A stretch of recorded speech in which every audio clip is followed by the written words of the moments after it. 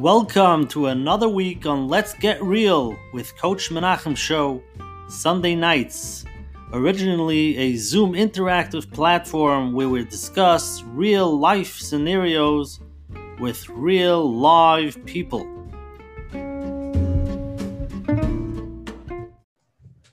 Hold on one sec.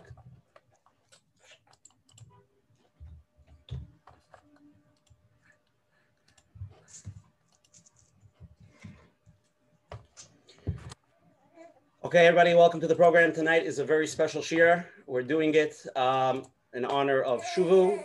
They're the one that put together the event tonight, and it's going to be an amazing program. We're zeichet to have one of the Gedolim Hadar over here, Reuven Feinstein with us. Agresh Shkoch for coming. Again, I want to thank everybody who comes on every week for posting out, letting everybody know about our shir. It's every Sunday night here in Lakewood. The first exception to the rule tonight. And we're going to have a good time again. As always, I want to thank our sponsors, advertising sponsors, for putting us out there. The Lakewood Scoop, it's actually streaming live on a lot of websites, so it's streaming live there. A special thanks to Rabbi and Chazak for putting it out. Special thanks to Chayla Kaufman, Shmuel Summer, JCN Content Network, for always promoting us across all Jewish platforms. Again, this Sunday we have a share with Dr. Jacob Friedman from Israel, top Israeli psychologist from Shvacha Magazine. That's still on for this Sunday. Nothing changed. Again, let's get a little overview for tonight. What we're looking at. Tonight's event was brought to you by Shuvu. They have a new initiative for all their Talmidim and students, which they're going to be discussing tonight. We're going to get into that a little bit. That's the main part of the program, but we're going to talk about a lot of stuff. They're having all the people that they were Makar made from over the years to learn to be Messiah Kol Torah Kula, talking about Tanakh and Bavli with thousands of past students, and they're setting up chavrusas. And we're going to get into details how we could be involved and how we could really help this tremendous organization that's been around from, I don't know, since I remember. And obviously Rabbi Reuven Feinstein from the Nasi from the Mossad, which we'll speak about in a minute. Again, we'll start off with Rabbi Reuven Feinstein. He's going to talk about a little bit about Shuvu, what it is. Then we'll get into Coach Menachem. We'll open up what we're talking about, Charlie Harari, and then we'll get into some live questions. And then Hashem, hopefully, if he gets on, Rabbi Michael Gutman, the director of Shuvu in Eretz Yisrael, with boots on the ground, we'll talk about the new initiative and what he's involved in. And Rabbi Eisenberg from Shuvu will give us some bottom line tips, what we could do to get involved and really make a big difference. So it's Kavod Gadol to unmute him. Unmute Rosh Yeshiva. Ask the mute. So unmute Rosh Yeshiva, Shkoyach. It's a big kavod for me to introduce one of the Gedolei Hadar, Reuven Feinstein, to the shir, to open up with Divrei Bracha. The floor is yours. Okay. This evening's, I'm on? Yeah.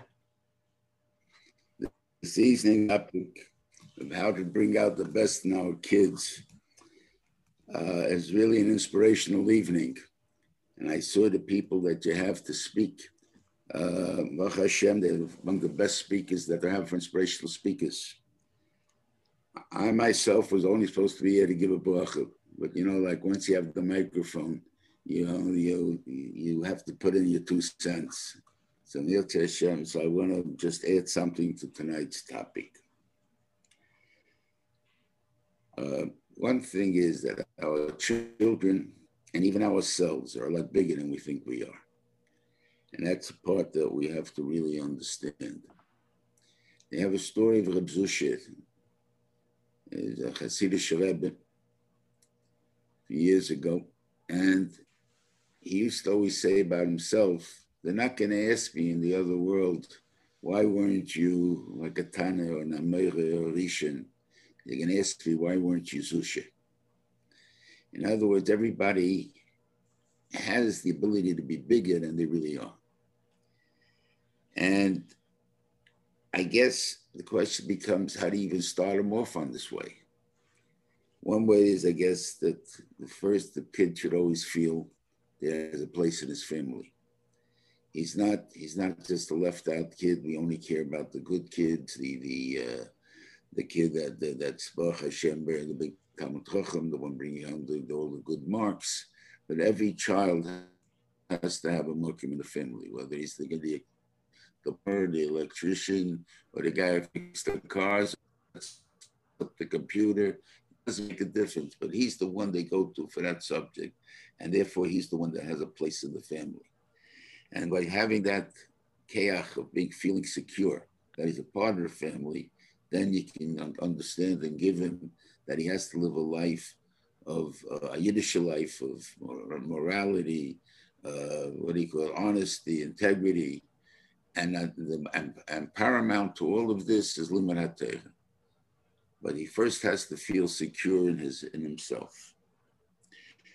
The Radi Shuvu is very good in this. I didn't believe it myself until I saw it, that the actually take kids, it has a life of its own. It was made originally for Russian children, but now it works for Israeli kids, American kids, kids who are coming from really nowhere, and they actually become Talmidei Chachamim. They actually know how to learn. It's not just that they throw them a couple of things to make it sound like a yeshiva or something, but they give them actually the ability to learn a black Gemara, to understand it, and so on. And whatever part of life they think they go into, they have that part that they're going to be Talmidei Chachamim, or at least B'nai Torah. And I think there's even some that went into the actual system that started out and became Baruch Hashem teachers, and I think even won the principal of the actual schools. That's how productive they are. My wife, God, was very good in this. I can't, I'd like to explain one thing that I think that how she looked at people and how she looked at herself. It was a joke, really. But, you go to places where they ask you, how tall are you? And she would always say, and she was 5'2". And she always say, I'm 5'6". And the person would say, you don't look it. And she says, well, I'm short for my height. And that's exactly what she meant. I'm short for my height. I'm really 5'6", but I'm on a 5'2" body. I'm bigger than I am. That's, I think, the part that we must always feel that we have. Now, I guess I got to get to the bracha now. We all give our children bracha simcha l'kim k'Ephraim v'Menashe. Now, it's a little strange. You give a bracha, be like number one, like number two. It doesn't make any sense. Usually you pick, you want the biggest. You ask someone to be like the biggest. So why did we have Ephraim and Menashe? They are the only two that will reach their potential in Chutz La'aretz, in Golus, if you want to put it that way. We're in Golus. Whether now it's Yisrael in America, it doesn't make a difference. We're in Golus. And we're trying to reach our potential.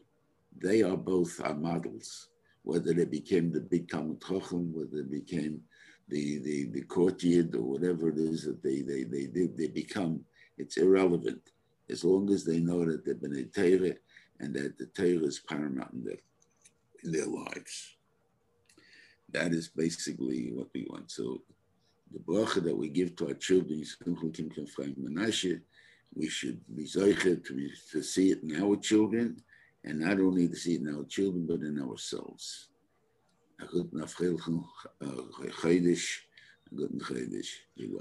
Amen.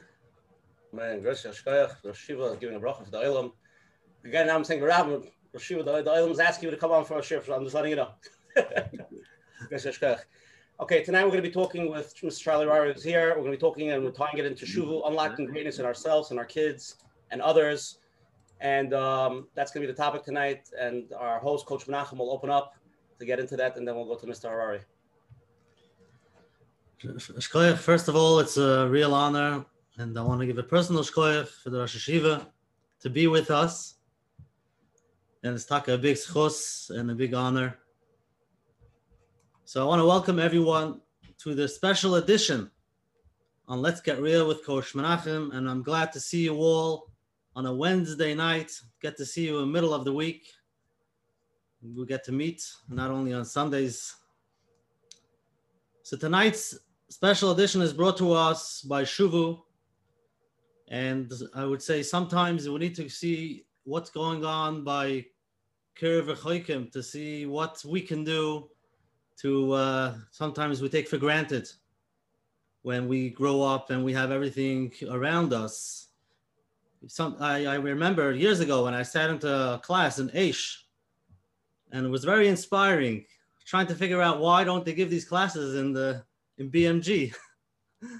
but sometimes it's good to go to look out. So hopefully tonight we'll hear a little bit about that and about the topic, how to bring out the best in our kids and in others.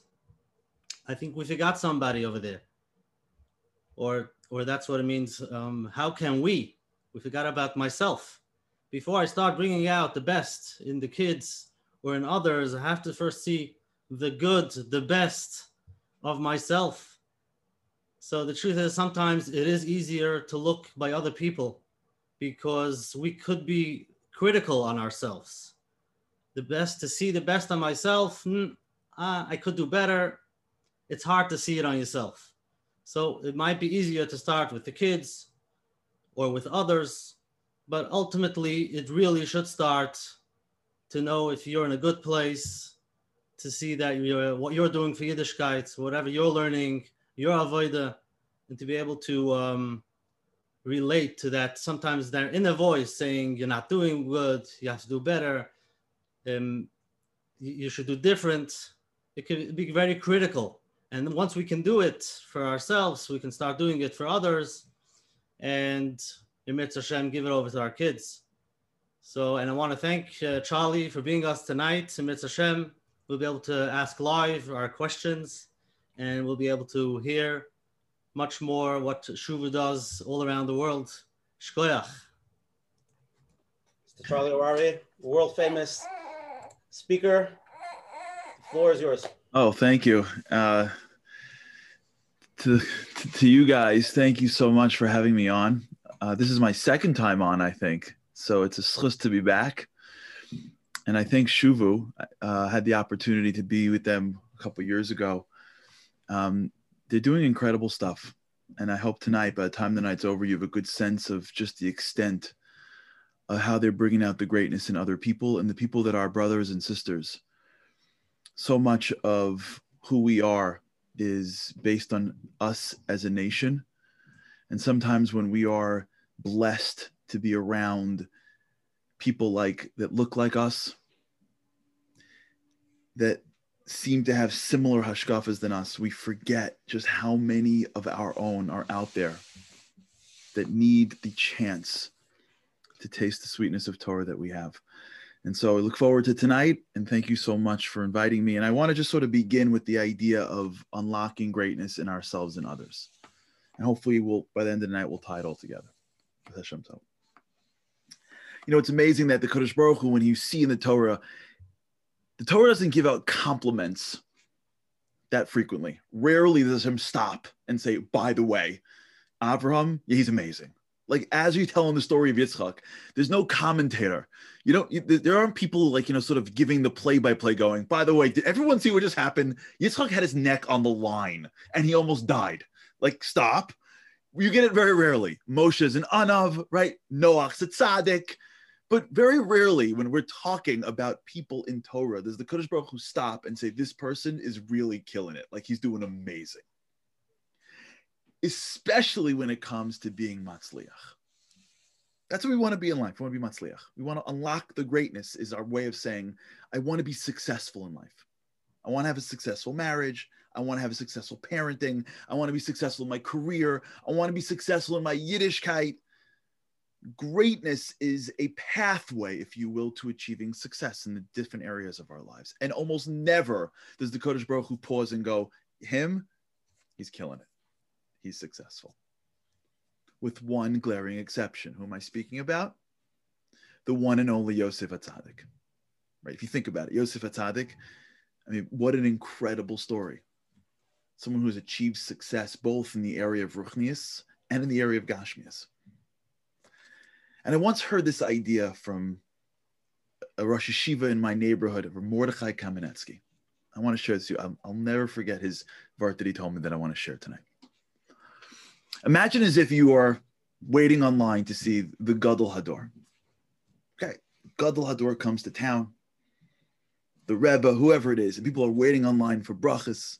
And it's a small town, so you want to introduce yourself to the Rav, let's say. And imagine as if you're sitting online and you have with you 3 children, 3 sons. And you want to introduce the rabbi to your sons. So you line up and you wait your turn. And the rabbi goes to introduce me to your boys. And beaming, you bring your first son in and go, my Bechor, what can I say? He's mamish, the gadol of this town, Rosh Hashiva. He answers all the questions. He's the place where people go for eitzes. He's holding in nigla and nister. He's up in the middle of the night. He's mamish like an ilui. And Rabbi goes, wow. Oh, nachas. Goes, second son goes, choose me to your second boy. Because my second son, well, he couldn't really sit, but he left. But he's the tremendous gvir. Started this business and that business. He's on all these different meisters. He's raising money. He's supporting people. He's building meisters for Klal Yisrael. He's mamish the askin of the town. And the Rav says, whew, nachas. And he goes, yeah. He goes, and your third son. He goes, oh, my third son. And the parents getting a little schemish. He goes, the third son. It's like, no, he goes, my third son, he's a butler. It's like, what? He goes, a butler. He goes, well, what's a butler? He goes, well, school didn't really work for him.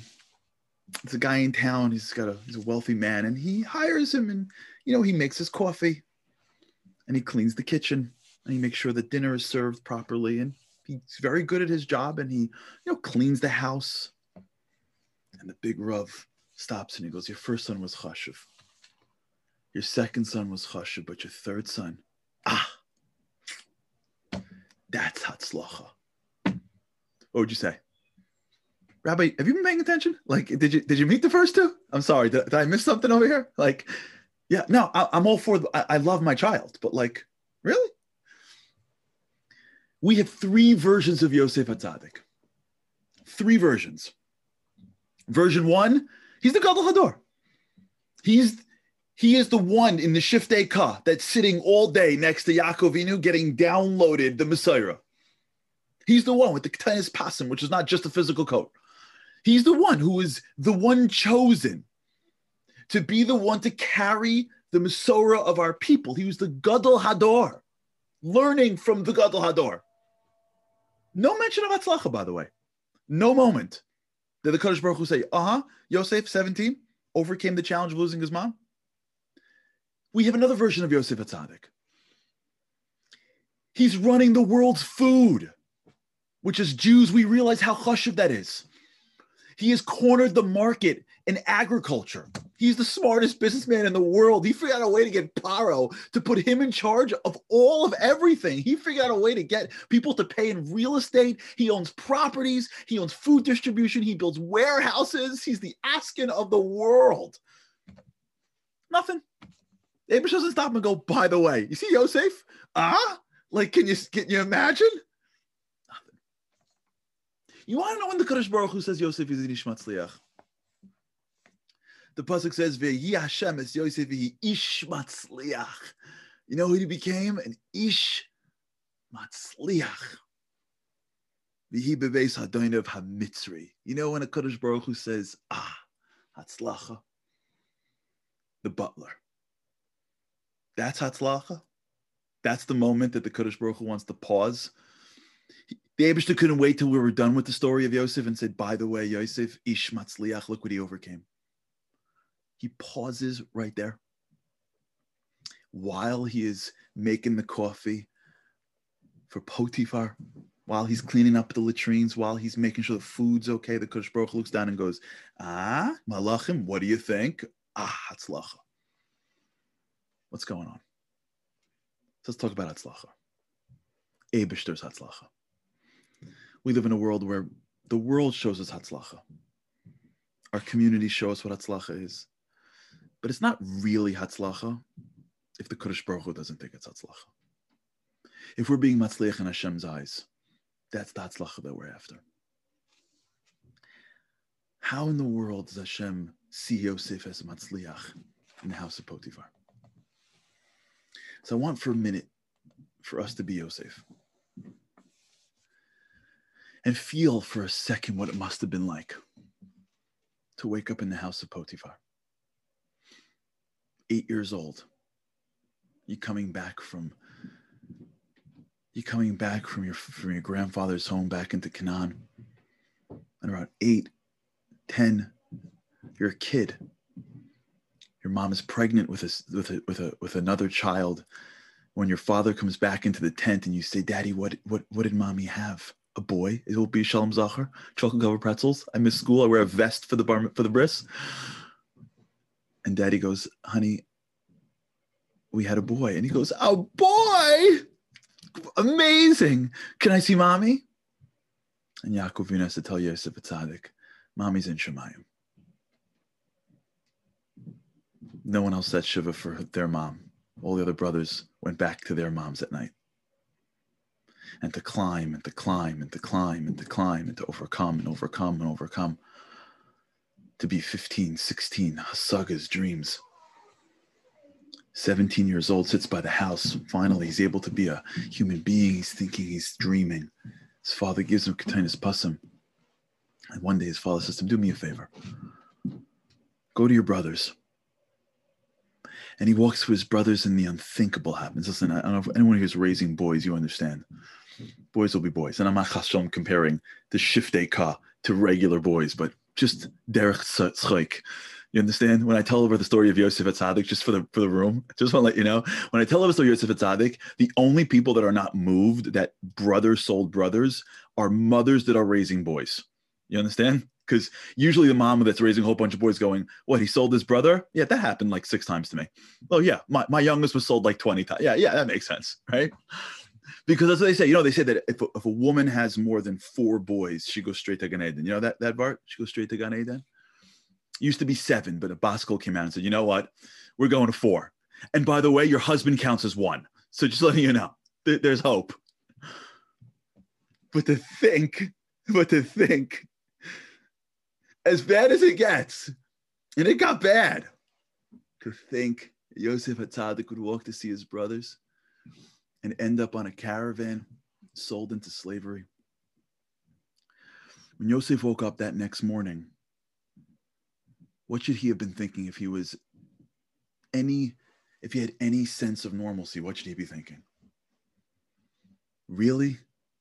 This is what I get, Kadosh Baruch Hu? This is what you give me? It's not bad enough how I grew up. It's not hard enough to be without a mom. It's not hard enough to be picked up by my brothers. It's not hard enough to be the one that's different. Really? 2 days ago, I was sitting at the lap of Yaakov Avinu. A minute ago, I was drinking from the words of my father, and now I'm serving this guy coffee. Where are you? Alone? You know what Yosef does the first day on the job? Vihi Hashem es Yosef vihi ish matzliach. What does it mean, ish matzliach? So the Medrash, the Tanchum, says, listen to this word just for one more minute. Vihi Potifar harasha ra kodesh baruch hu. He saw Hashem. What does it mean, Hashem mito? Ela shelo hayashmo shel kodesh baruch hu zaz mivpiv. When he woke up in the morning, you know what Yosef said? Hashem, all I got is you. You're with me.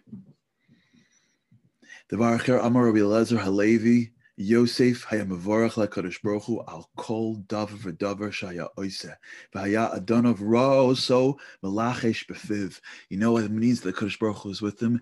Yosef woke up the next morning. He got himself up. They threw water in his face. He can barely get through the day. He's still missing his parents. He's still thinking about his mother. And he goes, turns to the Kadosh Baruch Hu and goes, it's me and you, Hashem. Thank you for bringing me here. Help me out. I need you. I got the coffee ready. Thank you. I fixed the table. Thank you. And it says that they saw him whispering. They thought he was doing magic. And they realized that what he was doing was he was talking to the Kadosh Baruch Hu. The Kadosh Baruch Hu looks down and goes, for real? For real?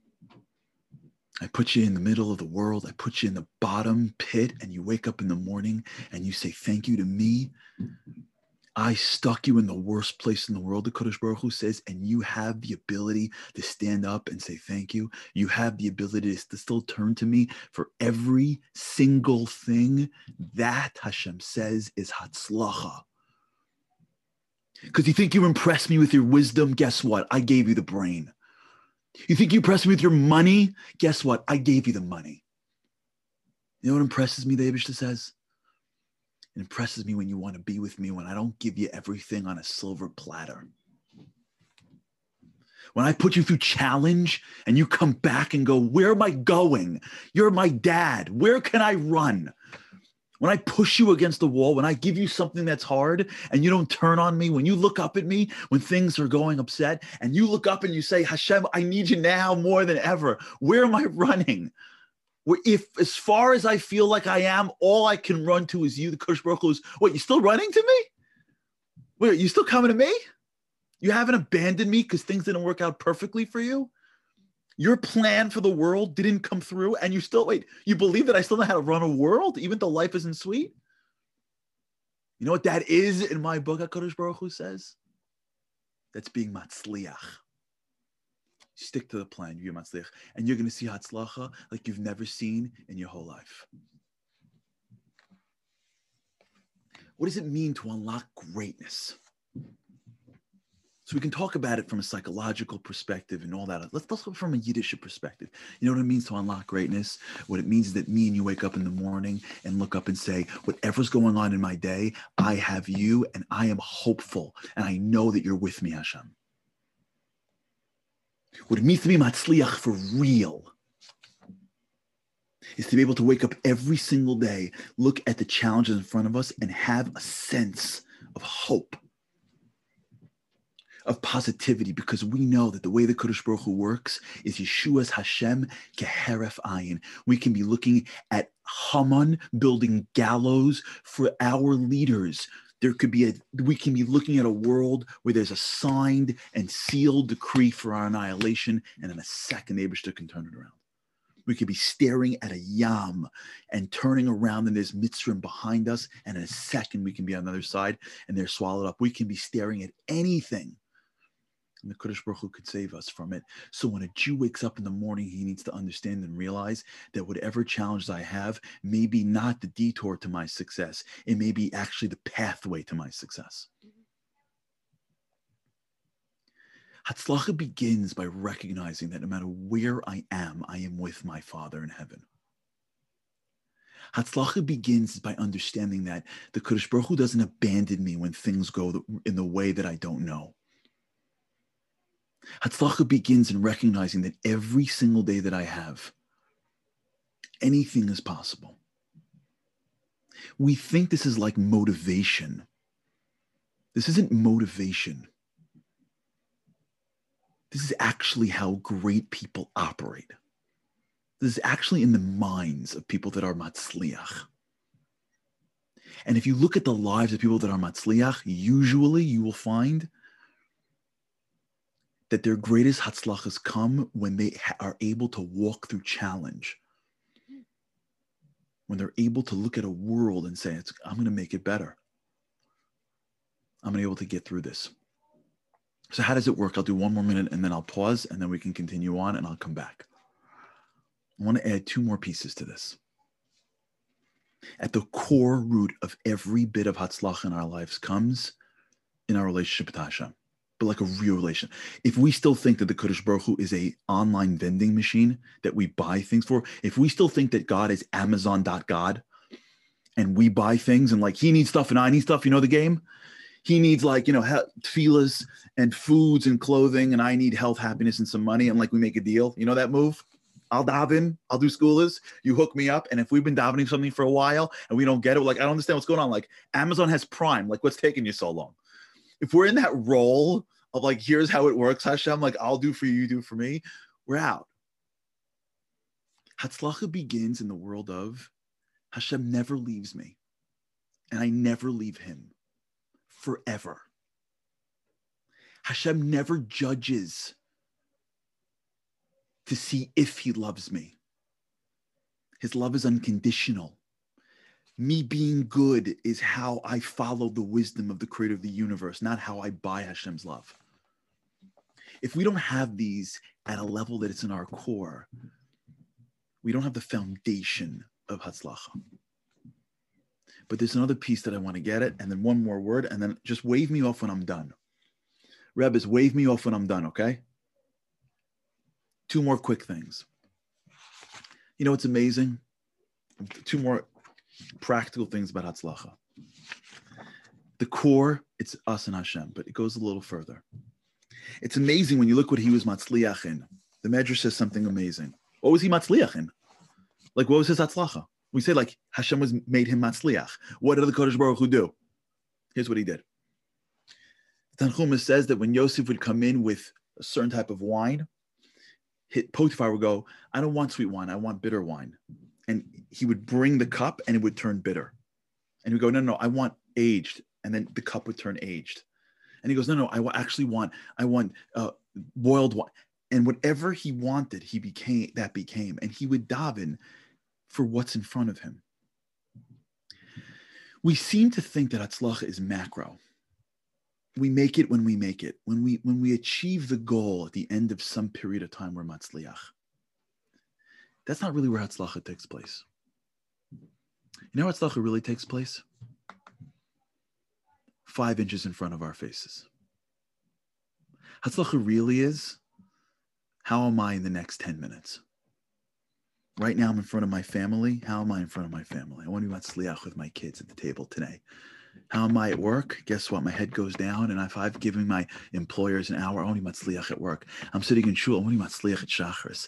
I'm sitting and learning. I want to understand what I'm doing. I'm talking to a human being at the table. They need chizik. I want to be matzliach at the chizik. Really, hatzlacha is when I look at the things that are right in front of me and say, Hashem, help me out. I want to be amazing in the next 10 minutes. Sometimes we look back and we want to be matzliach in the big things and we forget that we have a whole life along the way.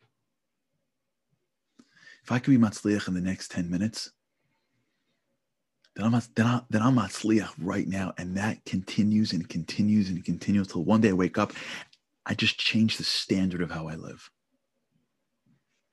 But where did Yosef get this from? So let me end with this. The next episode, there's a little bit of a secret that tells us Yosef's secret to his success. How Yosef was able to live in this environment, and no matter what was going on, he found Hashem. In the next scene, Ashes Potiphar wants to do the wrong thing, and Yosef does the right thing. And Yosef runs out, and the Medrash says, why did he run out for? And the Medrash says, Ba'oso Shah, at that moment, Ba diyukno shel avi v'nirasolo bechalon.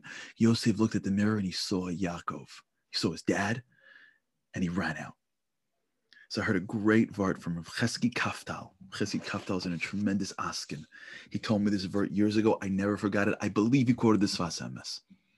It's so good, it's probably the Sfas Emes. You know, the Sfas Emes has like a tfisa on like some of the greatest varts of all time. So it's the Maharal of the Sfas Emes. Like it's got to be like, you know, there's different sugim. This is what he says. Listen to this. He says, Yosef didn't see Yaakov. He didn't see his father's face. Yosef saw his face. But what he saw was his face of the way his father saw him. Yosef didn't see Yaakov, he saw how Yaakov looked at him. When Yaakov looked at Yosef, his brothers thought they were crazy, but Aviv Shamar as Hadavar, Yaakov believed in Yosef to the end of the world. Yosef was in the worst place. He looked out and he goes, there's no way I can overcome this challenge. And he looks at his father. He looked at the way his father looked at him. He says, if my father believes in me this much, there's something about me that I need to believe in myself. You know how you bring out the kayach of somebody else? You know how you infuse the Eibishter in somebody else that can overcome any single challenge? You don't got to say the right words. You don't got to have the right line. You don't got to quote the right vart. You know what you need to use? Your eyes. Your eyes. When you look at that kid and go, wow, you have no idea how big you are. When the kid looks at you and goes, Kodesh Baruch Hu hates me. And you go, yeah, he does. You just broke him. When you hear the Kodesh Baruch Hu hates you and go, Kodesh Baruch Hu hates you? It's impossible. When we start to look around and see each and every one of us as the Ben and the Bas of the Melech and believe it, we start to see things in them that they can't see in themselves. We start to give them something that they didn't know existed. we give them a relationship with the creator of the universe. And when someone has a relationship with the creator of the universe, there is no greater greatness that can get unlocked than that. That's what Shuvu does. That's what Shuvu does. They look at people and go, you have no idea how great you can be. They look at people and go, you have no idea how much Hashem loves you. And they say things and they do things, of course, but really their godless is in their eyes. And my bracha, and we look forward to tonight, my bracha to this holy chevra, is that we never forget the koyach that we have is in our einayim. To see the godless in every situation. To see the godless in who we are, and maybe, most importantly, to use our eyes to see the godless in everybody around us. Because I got to tell you, you'll have no idea. There could be a kid that you look at. You may be the first person that looks at him and sees something that no one has seen in before. And if we're zoche to be able to do that, we'll be zoche, I believe, to unlock so much greatness in a way that is beyond what's possible. My bracha is that we are this way, we be this, we continue this way. And I turned it back to the hosts of this phenomenal program to continue on. I look forward to staying with you the whole way through. Thank you. Okay. We have a bunch of questions that came in, and we have a few live questions. Are we ready for any live yet? Okay. Michal, you're on. If you can ask, you could, Robert.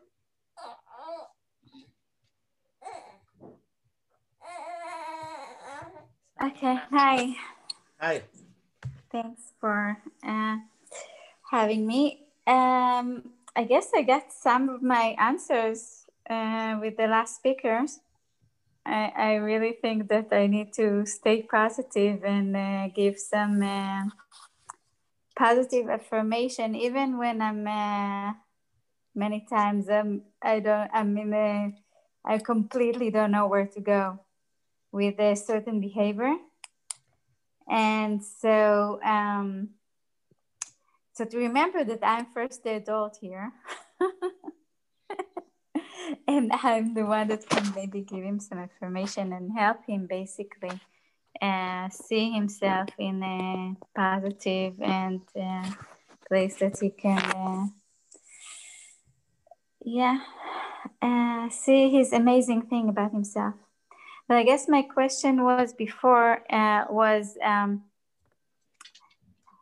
have many questions, but I guess I'll try the one that when you are myself divorced and two people are completely different and giving completely different approach, but also chinuch, and everything is completely different, and my child unfortunately go back and forth between these two worlds, in completely different worlds. So he's in one world he's doing that, in the other world he's completely not doing anything, and he's getting older. And how do you bridge that two world? And so as much as I can do, I need that it will come from him, that he's gonna want to choose this world and not think that I'm just saying that or. That's a fabulous question. I just want to let you know we had a similar question like that. So just when you have two parents, she's divorced, that are just going two different ways, and the kid's getting ripped apart, I guess, between being from or not. Yes, and one is from and one is completely something else. So if I can jump in, thank you so much for your question. I'll give you some ideas that I'm thinking about, and of course it's not exclusive. I'm sure there are plenty of other ways of going about it, but let me just give you my thoughts. The first thing we have to always remember is that a life with Hashem is the greatest life you can live. If some people could be very religious and in their core believe that the people that are less are maybe having more fun or having a much more exciting life, there is nothing greater. I don't mean greater like in Olam Haba greater. I don't mean greater like schar after you die greater. I mean like right here, right now, there is no greater way to live your life than in relationship with Hashem. Period. End of story. The challenge is when we have people that are that don't have enough understanding of that. So the physical world seems very attractive and it lures us in and goes, no, taste this, do this. Come on, this is fun. And it doesn't give anybody the patience, the godless, if you will, to wait, to get deep, to realize that what the Kodesh Baruch Hu has in line for you may not be physically as exciting this second, but trust me, if you follow the plan, he built the place, he sort of knows how to run the place. And so when you're dealing with children, they don't have, as they say, mochin the godless. They don't have the mindset to know how to immediately delve in choosing a life of deep spiritual connection versus a life of easy physical pleasures. And so when the kids are younger, it's normal for them sometimes, if they've got two different worlds, to gravitate towards the easier, more comfortable, more physically pleasing world. When it comes to that struggle that you're in the middle of, sometimes if you pull too hard, you end up creating a negative backlash. So not only is it more physically pleasing to go do that stuff, when I go to the more religious part, I always feel guilty. So like, I got to like walk in and feel like I'm not doing enough and I'm not religious now. And like, God's mad at me. And because I did this thing, I'm going to go to like Gehenna. And all these thoughts, by the way, that no one even says many times. They just think it. And then there's panic. If he doesn't get it done by this age and by this age and by this age, oh my gosh, he's this age. So that panic and that guilt starts to get into the head of the child. And he's got now a choice between panic, guilt, and negativity, and just like chill, relax, do whatever you wantness of the outside world. And all these well-intentioned people are in a way driving their loved ones even further away. They don't even realize it. The greatest thing you can do for your child is to exaggerate the happiness that you feel by being who you are. When I mean exaggerate, I don't mean to show off. I mean to exaggerate. If you're happy being connected to Hashem, show even more happiness. If you appreciate doing a mitzvah, infuse it so that you're glowing when he's around. When you sit at a Shabbos table, when you have him, the Shabbos table should be as positive as it possibly can be. Because here's what's happening. Brains are what they call neuroplastic, which means when you see something, it becomes conditioned in your mind, even if you don't realize it. So all of us don't even realize that the world around us, the Western world, conditions us more than we think. When you're in front of something, you have exposure to it and it becomes part of you. What your child needs more than anything in the world is a human being that is modeling the joy of being connected to Hashem. He needs to walk into your world and like sense the warmth and the simcha of the schus of what it feels like to be a yid. He doesn't have to make a difference in his life today or tomorrow or next week or next year.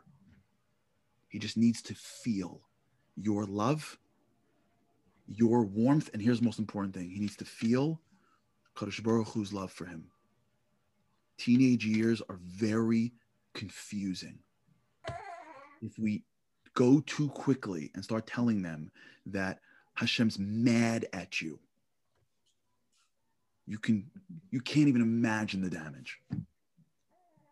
When you are projecting positivity and enthusiasm and depth and meaning both for yourself and for him, and you just keep strong, he starts to see what Yiddishkeit really is. And it may take him a while, but let me tell you something, Bani Yastaiti, if he's a Yid, there'll be moments in his life where he'll say, that's all it.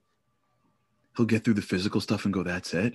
Like, this is like, again, like another time, like that's all I got. But he'll have in his heart a whole nother way that was modeled for him. And he'll have his mom with her arms wide open, waiting for him. And if you do that, and you accompany with that an enormous amount of tefillah to the Kodesh Baruch Hu all the time, and tzedakah for his merit, Bani Yastaiti, I'm sorry, so you always got to make sure you have tzedakah there as well, because that's what always changes Shemayim. If you daven, if you get tzedakah, and you show him positivity, I think, Bani Yastaiti, you're putting yourself in a position to show him really what it's like. and give him a pathway home when he's ready. Charlie, somebody emailed this question, and it's a great question, and I want to jump into that. We have like 3-4 live ones. Charlie, I love your motivational snippets. I listen to them all the time, but I still can't get my act together when I'm inspired. I feel like God bless you. The world. A few minutes later, I'm back in the same old fear. Yeah. What is missing? Oh, nothing's missing. You're phenomenal. God bless you. The fact that you're still listening shows that you're amazing. So there's nothing wrong with you. You're human. You're a human being. It's hard to grow. If it wouldn't be hard to grow. You wouldn't be saying Tachnon all the time. Have a month for tshuva, followed by another 10 days for tshuva. Abraham knows what he's talking about. It's hard for you to grow. You're amazing. Let me give you a bit of advice. Let's just talk a little science. Remember, your brain is neuroplastic, which means it is adaptable. So whatever you do consistently over time becomes part of your neurostructure. Right? Charlie, I'm gonna put a twist on the question. Soon we're gonna have Reb Chaim Michal from Eretz Yisrael get us excited and inspired about Shuvu, and we're all gonna want to do something. We want to keep it after tonight's speech, so we're gonna add that. Okay, here it goes. Here it goes. Okay, let me just tell you this right. Let's just talk the science, and then we can layer on the ruchnius. So your mind, remember, it's adaptable. It changes with your thoughts. You keep on thinking something consistently, it will feel normal. Let me give you an example. If you remember as a kid or you're raising kids, you understand that sometimes, usually for my boys, there's a practice we want them to do called brushing their teeth. And especially my boys seem to forget. So every other day or whatever it is, I'm hearing my wife go, honey, you have to brush your teeth. And they'll go, I'm sorry, Mom, downstairs, I'll do it tomorrow. And she goes, that's not how it works. Right? And they bang up the stairs, they brush their teeth. I hope the people in this room, the people that are watching now, brushed their teeth this morning and didn't even remember. You remember when when did it happen? You have no idea. Did you ever get to work back in the old days? When I mean old, I mean last February, when you drove to work. Remember the good old days when you actually went to a human place to work? We didn't work on a screen. Do you ever get to work and like not remember how you got there? You ever have that experience? Like, how did I even get here? Like I woke up this morning and now I'm at my desk. Ever have that? Do you ever daven Shachris and you start taking off by like Baruch Atah and you're like, wait, Shomei Tefillah, like, wait, did I? And that's why everyone hates switches. Mashiach Haruach Moed Geshem. Like, oh man, you ever had that feeling because you have no idea what happened? How come you can't even pay attention? Here's how it works scientifically. Because when your brain has a consistent thought, brush your teeth every day, daven every day, drive every day, over time, it becomes so ingrained that you stop even thinking. It's an automatic behavior. That's called change. Change is when you take things that require conscious thought and make them automatic. When you were a kid, you couldn't get the spoon to your mouth. Now it's automatic. You've changed. What you have to do is learn how to hack your brain. You hack your brain by doing something very small and very consistent, because what that does is it actually changes the way you think and it makes it automatic. So you come out of a speech, you're excited. And by the way, this isn't like, we've been hearing this in Musar our whole lives, but here's the science behind it. When you take something that you do at the same time, small, that you're not going to lose it, you don't need tons of motivation to continue going, small, and you do it again and again and again and again, do it for 10 days, do it for 2 weeks, do it for 20, if you want to be more like, Kabbalah, 21 days or 49 days, do it for a period of time. And just, that's it. Don't worry about it after that period of time. What's going to happen is just by doing the small little thing, it's going to become normal and it's become automatic. And now you're not going to have to worry about it anymore. Make one phone call, daven one tefillah longer, do one thing. And don't worry about being a gadol hador overnight. If you can hold one thing for 2 weeks, 3 weeks, and that's it, be stark about it, your brain will go, oh, that's what we do at 9 a.m.? Oh, that's what we do at 10:15? Oh, that's before. And then over time, you won't even realize you did it. It'll become automatic. And then you'll do one more thing. And then as soon as you do like 3 or 4 of these, you go through a half a year, you start realizing, holy cow, I can actually change. And that's it. Once you realize that you can change, the world is open. And you realize that you have the capacity. If you take the time, la'at, the Eibishter is patient. We're the ones who want to be, superstars overnight. The Eibishter is like, take your time, relax. I got you. I believe in you. Just be moving in the right direction. You climb the mountain slowly. If we do that, then I believe that's how we change. Okay. We have a bunch of live questions. Let's take one more, and then Reb Chaim Michal and Mordechai, we're going to get into that, and we're going to go back to Charlie. Let's just take one more live. Ready? Hi. Unmute. Just press star 6. Press star 6 on the phone. Again, You're on. Yeah, hi, thank you. So basically, If you're on the I'm computer, going through a very rough time in my marriage now, and it will get worse. It might get to a divorce. It could possibly be divorce, right? I'm angry, I'm upset, I'm doing my best, and they say it's not my fault, but I'm angry. Like, why is it happening? I can't anymore. So I don't know what the particulars of the relationship, so I can't comment on any of that. I'll comment on one thing. You have a certain amount of power every day.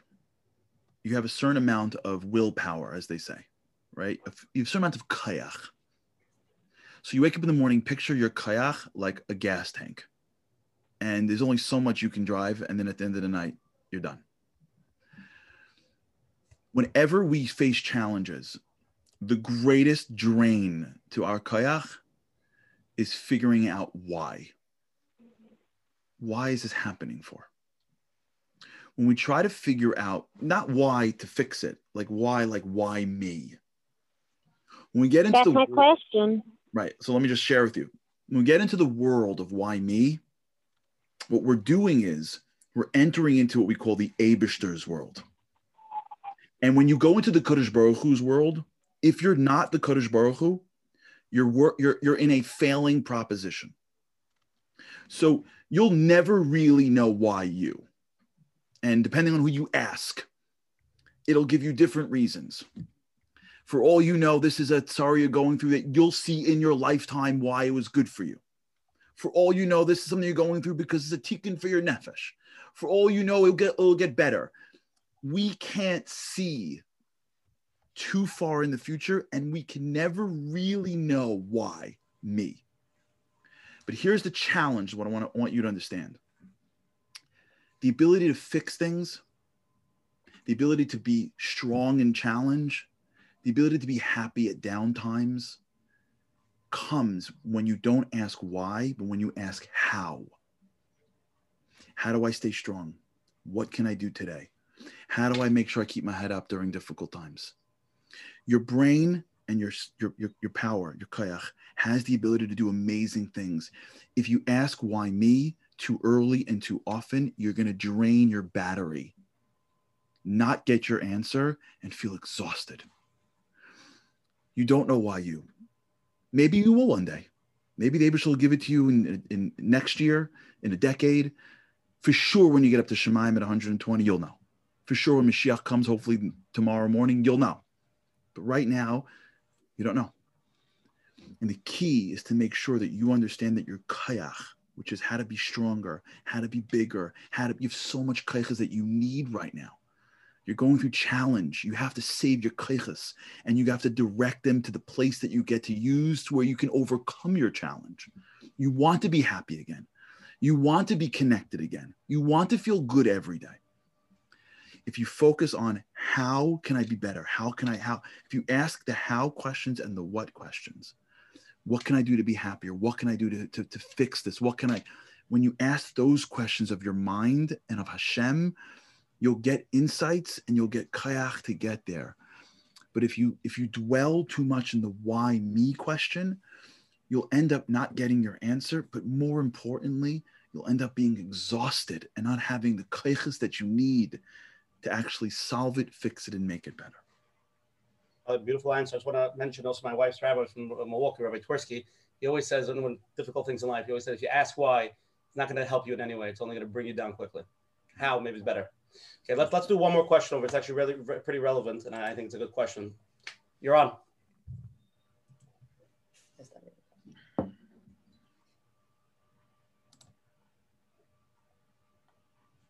Thank you for taking my question.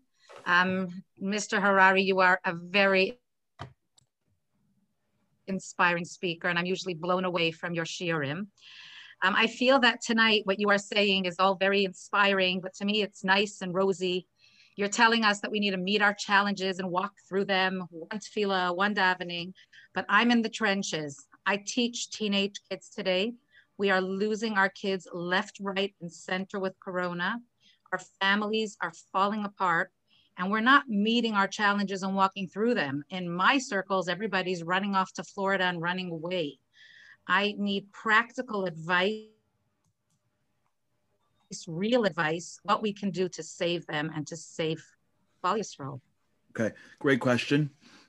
What I want to make sure is clear to everybody is that the most practical thing you can do is the stuff that we're talking about. So I'm happy you asked it so we can make it more practical to you. There's a challenge into the challenge, and the challenge is that we can save Klal Yisrael. This is a major issue that we all have. We feel like we have the ability to save Klal Yisrael. Only the Eibishter saves Klal Yisrael. We can't control their friends and where they move to. We can't even control most of the Jews in this world. Even when we say the words Klal Yisrael, we usually mean the neighborhood friends. We don't even have a hasaga necessarily of Klal Yisrael, the kids in Wisconsin, the kids that are in South America, what's happening 2 neighborhoods from my home. It's just not our purview. That's not our game. It's beautiful. It's wonderful. It's something that is touching, that Jews care so much. Kol Yisrael Arevim. But I want to make sure that we're not diffusing our energy by always looking over the people that are right in front of us. I want to make sure that when we deal with issues, our answers aren't big gadol, letting the prat totally pass through our eyes, not realizing that really the Kadosh Baruch Hu is the king, and he places us in this world. Al pi the Ramchal and Derech Hashem and says, I'm giving you a job to do every single day. Do your job. Take on the mission I put before you. The 2 things that I hope we spoke about earlier that I'm so happy you asked, so that the people that are thinking what you're thinking, I can drill down. It's not being rosy. We cannot survive unless we are positive. It doesn't even come to the realm of comprehension that Klal Yisrael can exist without simcha. You don't get Ruach HaKodesh without simcha. If you've studied Panimis, you understand that even the Arizal speaks about what happens when a Jew davens without simcha. The idea that a Jew should be down isn't even part of how we see the world. The first thing you need to understand that if you don't approach life with simcha, with positivity, you're not going to get the siyata d'shmaya that you need to innovate, to adapt, to make moves, and to come up with ideas that you haven't thought of before. You cannot look at darkness and fight it with darkness. You fight darkness with light. That's why the Eibishter gave us the candle of Hanukkah to take with us to the Gullus. It is the measure of life. You dispel darkness with light. Positivity is Aleph Beis. So as dark as it sounds, our ability to be besimcha is going to be half of the way we deal with our issues. Aleph Beis. The greatest thing that we can do is to see what's in front of us and try to take that up to the next level. If it's what's in front of you is a school, great. If what's in front of you is a child, amazing. If what's in front of you is Klal Yisrael, if we get chosen to be on an institution, wonderful. But every one of us has in front of us multiple individuals that are in our concern, that the Kadosh Baruch Hu says, this is yours. The best thing that we can do, Bani Daiti, is to start to come up with ways to continuously elevate those people. We don't got to fix them. We don't got to change them overnight. We don't have to make them different. The pressure of seeing somebody struggling and thinking that if I can't put them on the derech before they graduate from my classroom, their children and grandchildren are going to be part of the Adas Kairach, and I'm going to sit and get the... Forget that. The Eibishter runs the world. The pressure we place on ourselves and on the kids sometimes ends up becoming the hardest part of the whole process. we have to realize, number one, we're part of the puzzle. We're not the only solution. Number two, what the Kodesh Baruch Hu puts in front of us is the most important thing for us. And by the way, if you have an idea for a program, matov manayim. If you see a bunch of kids that you can help, matov manayim. If you want to be the head of an organization, that's your problem. Amazing. The Rosh Yeshivas and the heads of Beis Yaakovs, okay. But I don't want to downplay every person that comes in front of us. And I don't want to think that it's being rosy by thinking that what I have to do is worry about the people in my life, in my community. I have to think past myself. I have to get involved in things. But sometimes we run the risk of being down. You hear this language. What's going to be with Klal Yisrael? What's going to be with Klal? Maybe we should worry about Klal Yisrael. How about we stay a little bit simcha and worry about what's going to be with the people that are already in our lives and try to do something great and amazing for them today and every single day so that we add one little piece to the long chain of their growth. It's not going to solve any big issues in a moment, but we will slowly chip away at the issues, and we have no idea. We have no idea what we can do in the moments that we are totally connected and we want to do good for the Kodesh Baruch Hu. If we have big hasagas, it's wonderful, but we can never let the things that are in front of us be overlooked because we just keep on seeing a picture that is too big for us to change. And then we don't have the energy and the simcha and the excitement and the creativity to change the things that are in front of us. I got to tell you, there are people right now sitting at home and all they're really doing is trying to change the life of one child in your house. You're amazing. You're just as chashuv as anyone else in the world. Eibusha decides what's in front of us. We have to hope to make big changes. But when we have that level of kayach and we realize that we're just playing Hashem's game and we believe it's Hashem anyways, we're just doing our part. Bani is daiti. I don't think it's rosy. I think it's just practically how we try to make a difference every single day. Okay, Charlie, straight off to that, we're going to go straight in. We're going to take a little to the side. When we get back, I have a bunch of questions people really, really want to ask you. So I'm just letting you know. I know we have a cutoff point, so we're going to try to knock it in. Well, We're zeicher here to have Reb Chaim Michal Gutman, who's the director of Shuvu in Eretz Yisrael. Now that we spoke about what a little bit Shuvu is, they're doing a new initiative. They're learning Kol HaTorah Kula with the Talmidim. I want Reb Chaim Michal to talk about that. And then Reb Mordechai Eisenberg and even maybe Reb Abe Bitterman, who's there, can jump in and talk about what we could do practically in a positive note, right? Not with the negativity, with the positivity to really make a difference and really help out and be part of it. Chaim Michal, please tell us what's going on in Eretz Yisrael and what this new initiative is all about. Good Chodesh to everybody, and good morning from Israel. It's nice to be in your program, very inspiring. I think the headline of your program, bring out the best in every child, that's exactly Shuvu, and that's exactly Rapam who founded Shuvu. As some of you might know, 30 years ago, when Shuvu was founded, that's when the Aliyah to Eretz Yisrael started from Russia, the second Aliyah. You had about 1,000 Russian coming every day. And Rapam really felt that something has to be done for the Russian Aliyah. And he founded with his Talmidim. You have some of them with us here tonight, Mr. Biederman, Mr. Hoch, and the late Mr. Knopf, Mordechai Knopf. He asked his Talmidim to found the organization called Shuvu, and it started small, and it became a network of schools all over Eretz Yisrael, 77 institutions, which are taking children who come from backgrounds, difficult backgrounds like you were talking about tonight, and taking children, imagine these children come from homes who don't know anything, almost anything in Yiddishkeit, and the school has to transform these children, knowing that their home is a difficult home and a home that doesn't know anything about Yiddishkeit.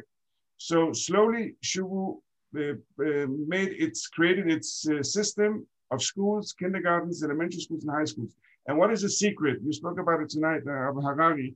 What is the secret of Shuvu? It's very simple. I'll bring it out with a case that happened in our school in Haifa. You had a couple who, the wife was a teacher in a Shuvu school, and they were working with the child in school, and obviously not just in school, but also out of school. And he invited this girl to come for Friday night to Suda Shabbos. They were sitting at the Shabbos table, the husband and the wife, believing that they would change the life of this girl. And the end of the meal, of the Shabbos meal with Miros and Divrei Torah, suddenly this little girl heard a honk from a car outside, and she said, sorry, I have to leave. And the husband and the wife, the teacher, look at each other. We believed in this little girl. Look what's happening. Her father or mother is outside to pick her up, to take her home. So the teacher said, no, we still believe in this girl. And they went to the balcony and they looked down. And what did they see? They saw a car driving off slowly, a little girl walking next to the car because the parents didn't want her to go alone home. She didn't want to go into the car on Shabbos. And she walked along the car till she came home. And the teacher was saying to the husband, these are the children, we have to believe in those children. And this girl, I was zeicher to be at her Sheva Bruches when she got married, this girl, to a frum boy. So what really Shuvu, what was installed in Shuvu by Rapam, who was the founder of Shuvu, was that the teachers believe in their students. The Minister of Education in Israel, a few years ago, noticed Shuvu, and they made us into example schools for the whole Minister of Education. And they wanted to understand, why is our teachers different than other teachers in other schools that don't succeed in bringing across and giving Yiddishkeit the way it's supposed to be, surely in the secular schools? And the answer, what they found was that the teachers believe, the teachers believe in their students. They believe in their future. And we have students who are amazing and who we're bringing out the best in our children in the schools. And that's why Shuva Baruch Hashem has graduates today, like we're going to speak about in a moment, but we set a goal now, which is an amazing goal. We're speaking about 30 years after Shuva was founded. It's grown today, not just to be for Russian children, but thousands of secular Israeli parents who are looking for education for the children are sending them to Shuvu because they know that in Shuvu, the teachers are dedicated teachers. The teachers are all Talmidim and Talmidot of Rapam, and continuing in the way of Rapam in bringing out the best in every child. So we are now at the 30 years. We'll hear more from Rav Mordechai Eisenberg, but we're in the 30 years of Shuvu, and we came up with an amazing goal of finishing Kol Torah Kula. We're speaking about Talmud Bavli. We are speaking about the Tanakh, the boys and the girls of Shuvu and the graduates together. And when we started out, we're saying, can we do this 2,700 and something dafim? Who's going to take those dafim? But yesterday, a child who's a graduate of Shuvu, who's going to finish Shas by 18, he called us and said, I'm taking 70 daf. And so the children of Shuvu in Shuvu right now, the children in Shuvu are learning with Chavrusus, with Avrechim, of Yaakov Koenig, Knesset Yisrael, which is a network of Kolelim, are learning with the children. Every child is getting a Schottenstein, a Talmud Bavli, whatever he's learning, whatever daf he's learning. And I'm sure that in many of the homes, this is the first time that a Talmud, that a Gemara is seen in the house. So this is like something that's going to bring together the whole network, also the past, also the present, and also all our donors and friends of Shuvu, because this is something that we're doing, and Rav Eisenberg will speak about it, is bringing together everybody to make a Torah LeMelech. Rapam was called, his sefer was called a Torah LeMelech. And really this we're doing in honor and in memory of Rapam. We're going to learn together and complete the mitzvah in another 2 months together with all of you. We're going to finish Kol Torah Kula. The first time, I think, a network of Kiyuv schools, 77 institutions in Israel, over 1,000 teachers are right now working with the boys and with the girls. The girls are learning Tanakh, graduates, girls, and families already. We have graduates who built up families. The father is taking Dapei Gemara in a course of Torah, what Shuva did for him. The mother is taking Tanakh. This is really something that's amazing. And I think it fits exactly to what you're talking about tonight, bringing out the best in every child. That's really what Shuva is doing. Rabbi Mordechai Eisenberg, please tell everybody listening on the program tonight what we could do to be part of it. Such a big schus. Thousands and thousands of kids that are from, and not only that, learning Kol Torah. What can we do? Great, sounds good. Now what can we do? Take away. Charlie, a lot of people are coming after you. I'm just letting you know. Get ready. Drink some coffee.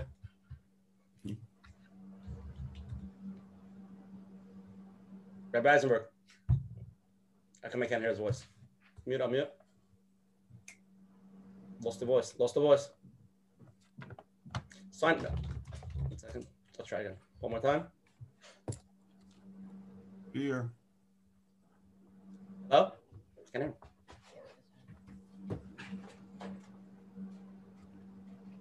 Yeah. Menachem.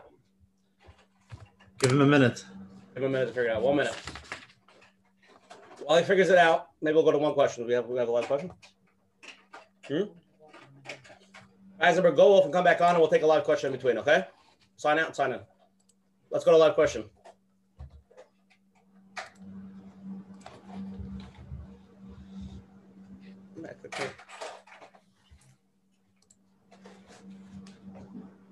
Hi. Hi, how are you? Thank God. How are you? Floor is yours. Okay, so basically my question is, I don't really know if there's an answer, they're just perspective, but basically, so you were saying how like you wake up every day and you're supposed to say like, oh, Hashem's gonna do good for me, Hashem loves me, etc.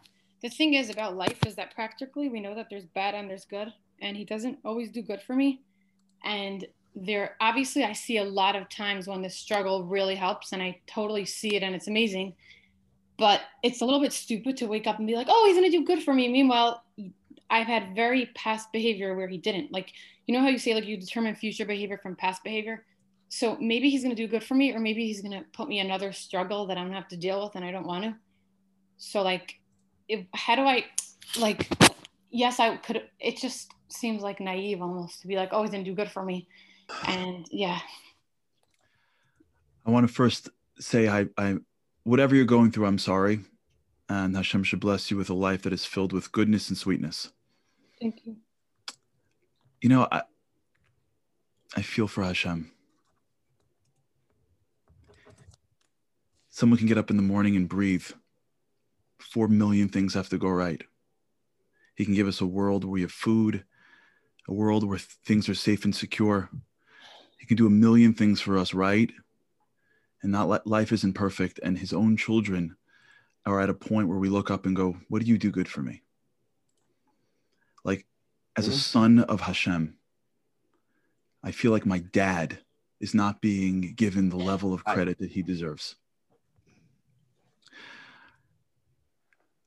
I don't mean, and I hope nobody thinks I mean, that you wake up in the morning, although if those who haven't learned Sha'ar B'tachon 40, 50 times, you really should. And if we want to get into that world of Sha'ar B'tachon, of what it means to have B'tachon Hashem and how that brings good, we can get there. I'm not saying that you wake up in the morning and go, Hashem's going to do good for me, and you wake up and as you walk down the street, the lights turn green, everyone loves you, and that things are perfect. I'm not saying that. Yeah. What I'm saying is the following. If you really think about it, the greatest, I know it doesn't feel that way physically, but the greatest gift that we have in our life is a chance to have a relationship with Hashem. We had someone on a call recently that's getting divorced and she's broken over it. Hashem should bless her and her family to only see good things in simchas. You see what it's like when someone's struggling in a relationship, what that does to everything else. The relationship with Hashem that we have is the most valuable thing we have. Now, if you grew up and thought that the Kadosh Baruch Hu's role in your life is to give you good things, if you grew up with the mentality of Hashem doesn't know me, Hashem doesn't necessarily like me, but I don't know, I was taught that if I daven for things, I get stuff. So the Kadosh Baruch Hu is outside, and his job is to be a service provider for the life that you want.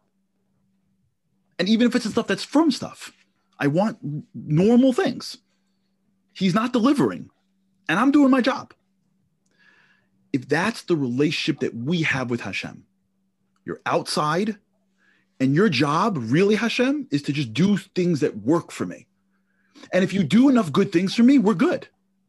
But the minute you lose your focus, just throw me a couple of curveballs, God. Just try it. Give me a couple of bad days before I'm even 20 years old. And this is really believe in Hashem? What are you, a Pollyanna? You're joking me? In Hashem?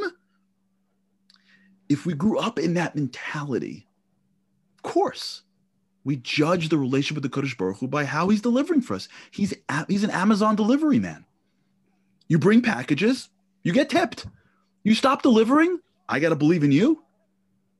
It's really not, really just believe in Hashem. That's not sophisticated. It's sophisticated to wake up in the morning and look at the things we don't have and go, really, where are you? I daven for it. By the way, I'm not downplaying people's crises. God forbid. People going through some real things. And Hashem should bless them with sweetness to get over their issues. What I'm saying is that there's another way to connect to the Kodesh Baruch Hu, which is in a relationship where the relationship itself is valuable. Beyond what he gives us. Beyond what he does for us. The fact that he wants me is so much more valuable than anything he's going to give me. And the fact that I know that his love for me is unconditional. You see, when you tie his love for his delivery systems, it gets complicated. But when you recognize Avos Olam Ahavtich, Kodesh Baruch Hu is like, B'ni B'chor Yisrael, Benkach u'benkach Karim Banim. You're mine forever. V'rastich lichli olam. When we start to process that and realize that the greatest thing we have really is Hashem, we live differently. We go through challenges differently. We talk to him differently. If you don't speak to the Kodesh Baruch Hu in your native tongue, in addition to davening, if you don't ever spend your day walking and talking to the Kodesh Baruch Hu, you're missing it. You're missing it. If we live like Yosef, we wake up in the morning sometimes, we can be by our father's lap learning Torah, we can be looking at the entire Egypt, or we can be in a dungeon. We wake up in the morning and we go, I have you, Hashem, anything's possible. That's not being out of reality.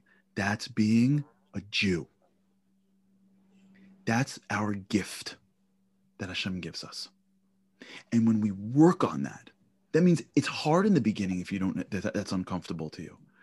Some people can't even talk to Hashem in English. They can't. They don't know how. If they don't have a sitter, they don't know how to speak to the Kodesh Baruch Hu. It's okay. It's hard to turn to Hashem and go, I don't know why you gave this to me, but I know you love me. Really? How do I know you love me? It's hard to burrow a hole of a relationship with the Kodesh Baruch Hu. But if we fight for this real, authentic relationship with my dad, we have everything. Everything. And on good days, they're so much greater. And on difficult days, I can get through them. Because at the end of the day, the relationship that is most valuable is me and Hashem. I'm not saying God, no one should hear and say, oh, wake up in the morning and say, I love you, Hashem, and then he poofs miracles for you. I'm not saying that. What I am saying is, the way you become great is when you realize that the Kodesh Baruch Hu's love for you is unconditional. And whatever you're going through, he's with you along the way. And when you have him, you have everything. And when you have hope for a better tomorrow, when you have the patience to look at what's right in front of you and try to be great today. Rabbi Nachman says, Hayom means just be great for one day. You can overcome challenges much better. In science, this is called micro greatness. You want to be great, micro. Be great now. Live with Hashem now. One more. And when you start to live this way, you start to tap into a piece of yourself, your neshama, in a way that's much deeper. And benkach ubenkach. Whatever you're going through is different when you go through with the Kodesh Baruch Hu. So I hope that's a little clearer. And I understand for those that are used to davening for things, and I'm the same way. I want good, sweet things in my life. I'm just a regular dude. But the recognition that's possible in our relationship with the Kodesh Baruch Hu really is something that if we worked on it, we really have everything. Thank you, Charlie. Amazing. We have some more questions. I want to say two things. I'm getting a lot of text. Can you hear me this time? Yeah, we got you. Perfectly. Okay. So I think all the people that are texting about divorce and different technical things, we're doing a share on that down the road. You can email Coach Menachem at Gmail. we'll focus on that. A lot of people are texting different particular heart issues, and I want people to know that we see that, and we're going to tackle that. Charlie, if you want to come back for an aggressive one, we can take that one on. And any topic, if anybody wants, send an email to Coach Menachem, and we'll put it on. Okay, Rabbi Mordechai Eisenberg, we were talking before about Shuvah and the amazing project they're doing now with Kol HaTorah Kula, and it sounds amazing. I want to know, Lamaisa, practical, what can we do to be part of it and to really help in any way that we can? Yeah, I just want to quickly reiterate that we're talking about something that's never been done before on this scale. You're talking about 6,000 kids and many alumni of an organization that's built on everything we talked about tonight. Love and believing in greatness of every single child, and no matter what they do next, they're all coming back and they're all very, very involved here. And we're finishing Kol HaTorah Kula at Shuvu. But, for us, we can be involved too. They need us. They need us. They need to feel our support. They need to feel that we're doing it along with them, and they can't do this alone. There are tutors. It's Kol HaTorah Kula. It's a tremendous chus for Klal Yisrael. It's a tremendous chus for them. They're going to remember it forever. Tomorrow's first time in the house. All we have to do is we can become sponsors. Obviously, this is expensive. It can, Shuvu in general needs sponsors, needs the support of people in Chutz La'aretz, and that's how it was built by Rav Pam. And if you want to contact the office to become a sponsor of any part, you can sponsor a Masechta, you can sponsor a Seder, you can sponsor the whole Siyum too. We'll let you do that. All you have to do is you have to call the office, 718-692-3434, or you can email missionsiyum@gmail.com. But there's another way. Not everybody can be a sponsor of a Masechta or a Seder. We're all going to learn together with the children of Shuvu. That means that if you want to be part of a siyum like this, these are kids, their parents were not religious. Now some of them are. Some of the kids brought their parents back. Some of them, Torah was lost in their family for a couple of generations. They're back now. They're learning. We can show them support by learning along with them. We're going to be setting up a website where you can choose a section where you can see who at Shuvu is learning that section. You can choose a daf. You can choose 10 blot. Or you can choose a Sefer in Tanakh, you can choose a Perek in Bereshis, and you can partner and show your support by learning alongside a Shuvu child. They'll feel us supporting them. We'll finish Kol HaTorah Kula twice, once in Eretz Yisrael and once here. And the whole world will be involved in this special siyum. And of course, once you're involved, you can support them another way. We're saying a micro greatness. You can support them by sharing it with your friends and having them sponsor your block. And then that gets delivered, and that ensures that Shuvu can do this in the future. If you want to find out more about that program, please go to missionsiyum.org. Mission is MISSION, Siyum is SIYUM.org. And you can enter your email address, and we'll just keep you posted on how you can be involved. So again, please help us by sponsoring a Masechta, something that's meaningful to you, if you can do that. Or you can help us, you can help the children of Shuvu by showing your support by just learning with us. Come learn with us. Go to missionsiyum.org. All right, thank you very much. Really appreciate it. Everybody, one way or another can join, whether by Mammon or just be part of it. I think it's a tremendous thing. I guess let's go to closing again. We had a bunch more questions, right? Ferrari, we got to go? You can do one or two more, no problem. One or two more? Okay. I'm asking you before. Okay. Malki? Okay. You're on, Malki. I was wondering, I know we're discussing that we want to stay positive, and that's like the biggest thing that we can do to help us be able to get through whatever our challenges are. But in regards to our children, it's very easy for an adult to look at that.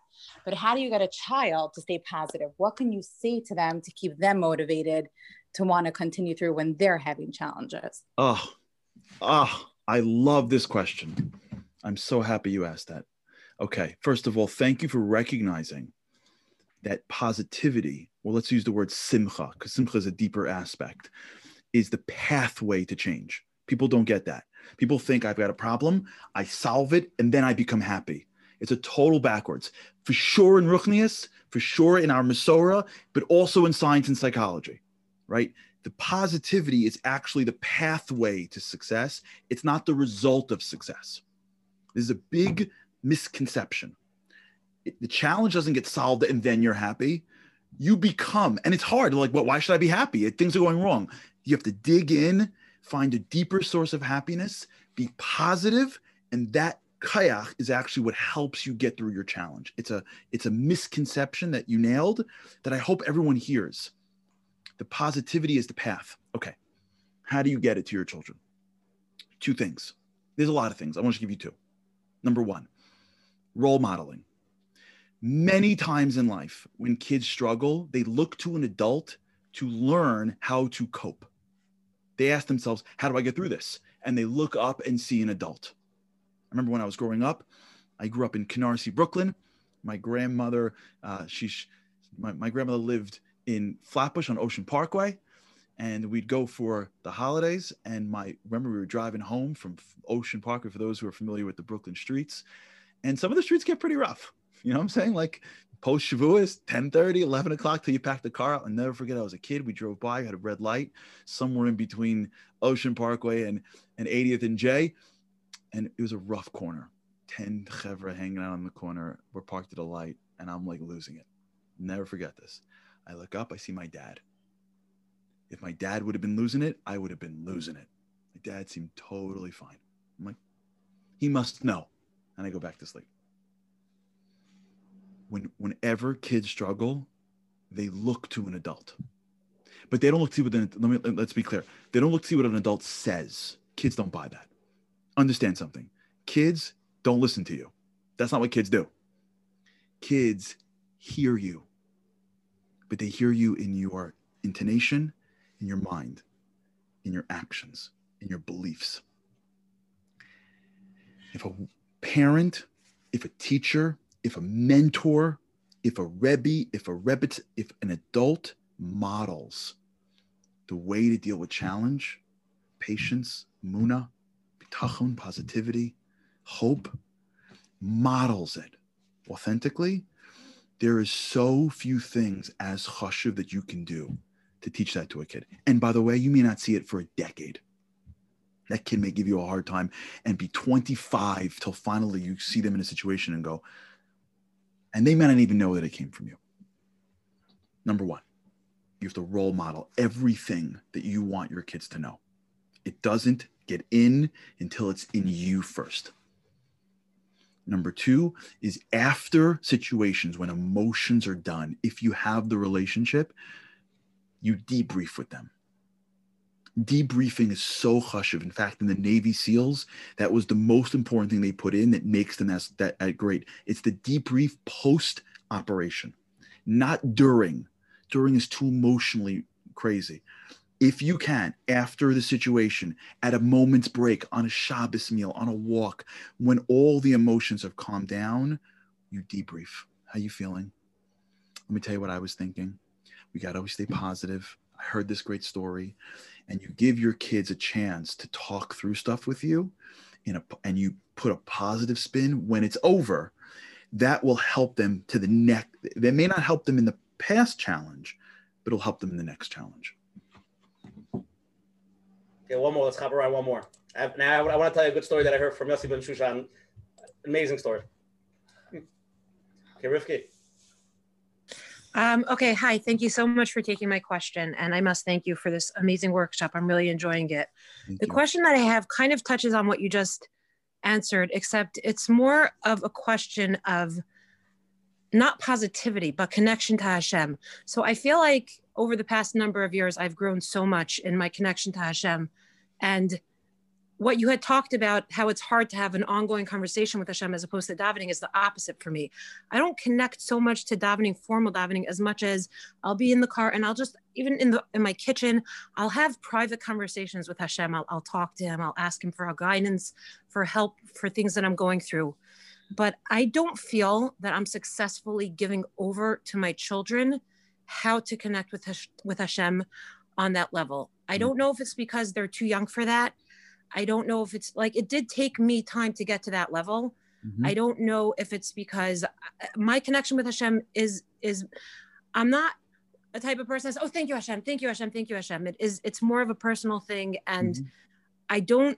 I don't know how I can model the behavior and teach my children that, to have that type of a relationship with Hashem, which is essential. I know that, and I want to save them the years of hardship by not connecting with Hashem. And also if you have any advice on how to connect with tefillah a little more, so that it makes it easier for me to teach my children how to have that special relationship. Yeah. Awesome question. Thank you for asking it. And it's really a continuation of the last question. In my humble opinion, here's how I would approach it. Tefillah is super powerful, right? We don't understand tefillah because growing up, I don't know about your school, but where I grew up, they didn't even teach us anything about tefillah. You just davened in the morning and then you went to breakfast and you started like learning Gemara. Or Chumash or whatever. So maybe in your schools are different where they're even teaching you Pirush HaMilim. But I want to give you a sense, a little bit of from the little that I understand of the yam of tefillah. Tefillah is like code. Every word you're saying is not just a word. It's letters that are connected to things that we can't even dream of. What's taking place when we say Hebrew words that are lined up from us, from our Chachamim, is we're literally building worlds. And from the vast majority of people that will never delve into the Kabbalah of Tefillah, they'll never see it. We don't even know the words, let alone the impact. But understand that when we daven the words that are given to us, we are doing things to our neshama and to the world that we can never really fully appreciate. So we can't replace it because it doesn't feel as good. How do we make it better? So I'll take a page out of sort of what we've been learning growing up. And the halacha, which is it's better to say less with more depth than more with very little. So here's what I would suggest. You should daven in front of your children. Like you should be davening tefillah in a sitter in view of your children, even if they're playing, even if they're not interested. They should have pictures of mommy with a sitter davening, because those pictures will be so critical for their growth. You should pick tefillos that you can begin with and say them super slowly. Almost as if like lahavdil, like when you drink coffee, for the coffee drinkers over here, real coffee drinkers don't drink iced coffee, personally. The people that are drinking coffee at 10 o'clock at night on their whatever umpteenth cup know that iced coffee, come on, you have to sip coffee. Coffee is not a drink, it's an experience. It's a relationship that you have with coffee. Lahavdil, elef alfe v'roi v'ruve havdalas. You don't gulp tefillah, even though you have shachris that go like 27 minutes. God bless everybody. You sip tefillah. And sometimes the geschmack gets lost because we're like getting through the words. Pick Shemona Esrei, Shema, whatever it is that you're doing. Ask your local rabbi for a psak. I'm just giving you advice. I'm not paskening what you should and shouldn't say. And go super slow. Like super slow. So the words like seep. And even if it's for a little bit every day, you are training yourself to connect to tefillah in a way that you may not have connected when the goal is get through as much as I can and still take care of the family. And in just those few minutes every day of going slowly in front of your family, you have no idea what you could be doing. And if you did that, it wouldn't overwhelm your schedule and would begin the process of reconnecting your heart with the heart of tefillah. Charlie, amazing. Thank you so much. Let's go to closing. First, I got to want a big thank you for Shuvu for putting this event together tonight. It's absolutely unbelievable. I'm getting texts and emails. Charlie, you're going to have to come back. I'm so sorry. Yeah, it's an honor to be back. And there's a bunch of people waiting to ask. I want to apologize for everybody who's waiting to ask, and a lot of questions coming in, a lot of different topics. Not everything is so on key for tonight, but we have a lot of programs about that. And again, to the Gadol Dor, Reuven Feinstein coming on tonight. It's so uplifting. And Charlie Harari. I just want to end up with one little twist that it just came to my mind. Heard a story from Yoshi Ben Shushan. I'm going to really cut the story very, very short because we're running late. But basically, in short, a mother was having a difficult time with one of her kids. And Yossi Ben Shushan does like a little therapy, to be mechazik some struggling teens. And the child didn't want to come to him and no interest. And about a year later, what happened was the mother dropped off a check by his door and said, and called him up and said, here's a check for my child. So he said, your child's not coming. He said, I'm donating for somebody else's child. And that's because maybe my child will come back one day. And he said he had to hold his mouth back from saying to the mother, your child just knocked on my door 3 days ago and asked me for help, even though he can't pay for it. Wow. Because of that story, you could see you have an organization like Shuvu, and there's kids that don't have the from parents and are becoming from. You can look at the videos. I watched one today. I was crying that not only she's a teacher in the school, and she has from kids and theirs. So the schus of helping out Shuvu, whether it's Mamonah or getting involved learning, the schus could be unbelievable. So I thought that story was very apropos. Again, tonight, this is share number 36. It's all recorded. It's going to be on menachembernfeld.com. We're going to email it out to everybody. If you have any questions, please email coachmenachem@gmail.com. Charlie Lower is going to give out his personal cell phone number. You can call him all night tonight with any other questions you have. Thank you, Charlie. Special. Again, this is share number 36. It's all pre-recorded. If you want to listen to it, it'll be up tomorrow Shem on the phone as well, 848-777-GROW, which is 4769. It's also on Apple Podcast and Spotify. Again, a special thank you to all the advertising sponsors, Lakewood Scoop, for streaming us. There was hundreds of people today streamed on that weren't on. Thank you to Rabbi Yanif Chazak, and of course, Chayla Kaufman and Shmuel Sov from JCN. Let's go to closing. Coach Menachem Bernfeld, closing words. Thank you so much. First of all, Shuvu, for putting this together, and Charlie, the information tonight, like we heard, the real change in perspective for many people. Very, very solid. And I just want to tell the audience, not everybody is there. And like I always say, we got to get there. But the problem is, like we mentioned, we want to fix. We want to fix the world, fix our kids, fix ourselves. And when we hear what we heard tonight, we're like, okay, so what am I going to do right now? I can't stay where I am. And that itself drains the tank. So a little bit of self-validation.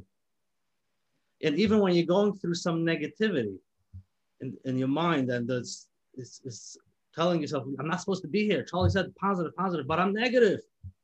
It's okay. Understand, just by thinking, it's okay. I don't like the way it is, and I do feel some negativity, and take a deep breath. Yes, you are going through a challenge, not easy. And slowly, you can let the validation, the negativity a little bit be there. Don't push it away. And slowly the positive can come in with it, a little bit of a smile, and slowly get out of it. Same thing with fixing our kids. It's sometimes by fixing, like we heard before, by fixing, it can make it much worse. Just be there for them. Just be there. Don't try to change anything. This is where they are now. Can you be there for them? This is where I am now. Can I be here for myself just now? Just sit there. So thank you very much.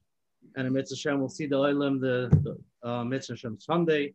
And thank you, Shuvu and Charlie. Thank you very much. Charlie, you ready for closing? Yeah, it's just a couple of things. And I just want to say one thing. I think after tonight's show, we're going to change your name to Rabbi Charlie Harari. I don't think so. Okay. Thank you. Appreciate the smicha. First of all, I want to begin by thanking Shuvu. Earlier, someone said, how can we change the world? Here's a way to change the world. Get involved in Shuvu. The opportunity that you have to learn with somebody or to connect to them or to help them, just this one group alone could totally change Shuvu. Shuvu is going out there and seeing the greatness in other people. By just being a part of them and attaching yourself to them, whether it's through learning what they're learning or supporting them financially, you're doing something for Klal Yisrael that's maybe beyond the world. So really, really, really consider it. There's such a great organization, See the Best in People. And this is the time where we have to show each other how much we care for each other. Go to their website, get involved in that incredible Siyum HaTorah. Give them something small. You can, if you think you can't make a difference, you don't fully appreciate who you are. And if you do it with Shuvu right now, you're taking something on. I want to give 2 or 3 practical things that people can do. This whole Hashem relationship thing is challenging, but it's everything. Here's my suggestion. And I want to give 2 or 3 things. If you do with it, amazing. If you don't, I understand. What Coach Menachem said was credible. And he's 1,000,000% right. Which is, you don't got to feel it. You have to be you. The sense of being there for people and giving yourself a break is massive. We're so pressured. We think if we stumble, we failed. We think that if we're not making it, then we've lost. We think if we hit a challenge, then the treadmill of our life is thrown. It's not how it works. It's not how it works in the Kodesh Baruch Hu's mind. Nobody was sent to a bigger detour in life than Yosef, and he ended up being on top. Let the Kodesh Baruch Hu worry about timeline. Our job is worrying about being great today. Let me give you 2 or 3 practical things, and I'll close. If you don't do this already, I want to give you something that I believe will change your life. And if you try it for one month or 2 weeks, guaranteed, bli neder, bli shvua, sometime in your morning routine, morning or night, whenever you're done with it, when your day isn't usual, take out your phone, put on your clock for 3 minutes, and sit down and talk to Hashem. And for those who haven't done it, it's going to be really awkward. You're going to be like, hi. And then you're just going to ask him for stuff because you've never once spoken to him that didn't ask him for anything. And then you're going to learn how to just share your day and tell him how much you love him and tell him how much you wish you had a relationship with him and tell him how lucky you are to be his daughter and how you look at the world and you can't imagine going through this virus, not part of Klal Yisrael. You do it for 3 minutes a day for a month. You're going to build a real relationship with the Kodesh Baruch Hu. He's going to be your best friend. He's going to be your Re'im Ahovim. And it's going to change your whole way of looking at this world. Number 2, if you have someone in your life that's younger than you, a child, a student, a nephew, a niece, someone that's younger, it's easier with younger. It applies to people that are older as well, but it's easier. I want you once a week just to look at them. Don't say anything because it's going to get weird. Just look at them and try to see the godless in them. Just look at them. Train your eyes to seeing the godless in other people. And it's easy when they're little, and you start doing it with them, and you start doing it around. You're going to see the greatness in other people. I want to share with you that one of the most powerful things that ever happened to me in my life, that when I was in senior in high school, I was disinvited from a school function because I don't know why. I wasn't exactly the best student. For those of you who aren't good students, I mean, I lived in the principal's office. I paid rent in the principal's office. We almost got a deduction from the school because they didn't need me in the chairs in the rest of the classrooms. My mother, God bless her, had down the pat. She used his grandparents survived the Holocaust so many times as a way to get me to stay in the school. You can't believe. But I was a good kid. I just couldn't sit. I ended up in the principal's office. And they had this event at the end of the year that I thought I would get invited to. Like, you didn't have to, it wasn't like math tutoring. It was like, school rah function. And they didn't invite me. I was 17. I remember being in the school and thinking to myself, I thought I was a good kid. Maybe I'm a bad kid. Like, I remember thinking, wait, maybe they know something I don't know. Maybe they realize that I'm really a bad kid. I thought I was like a good kid that couldn't sit. I'm a bad kid. And that moment I realized, I'm a bad kid. I'm a bad influence. I was broken. I always thought I was a good kid. My mom thought I was a good kid. My dad thought I was a good kid. I guess the school knows better. I went home. I was in 12th grade. That night, my 9th grade teacher called. Listen to this. 9th grade. He said, I was walking by the hallways and I saw the list of the people that went to this Shabbaton that you weren't invited to. Man, they don't know you. You can't sit, but you're a good kid. 30 seconds. Changed my life. Changed my life. Not that I've done anything, but every decision I made for the next 2 years, that man's voice was ringing in my ears. You're a good kid. You have no idea what a positive word, what a positive look can do to people around you. You have no clue. You have no clue how much a smile, a positive outlook, expressions of emunah, telling someone you'll be okay, telling someone you're fine, you're a good kid. Even if it's in your eyes, but especially in your mouth, you have no clue what it can do, and you may never know. But don't give up the opportunity to change people's lives every single day. Don't wait for the big moments. They don't come. That's not real. Life is in the small moments. If every day you talk to Hashem for a few days, for a few minutes, and if you start to realize you can blow people up through your eyes and your words, in my humble opinion, you are unlocking the greatness in yourself, and you are unlocking the greatness in others. And there's no better work, in my opinion, than that. Hashem should bless everybody to feel the Eibishter in your life and to have lives filled with not only Tova, but Mesuka.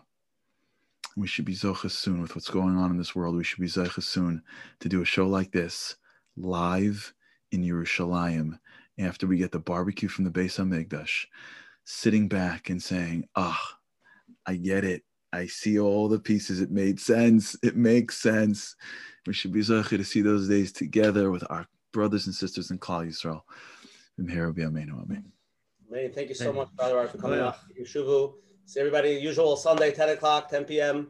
From Israel, Dr. Jacob Friedman from the Shpacha Magazine. Take care, everybody. Good night.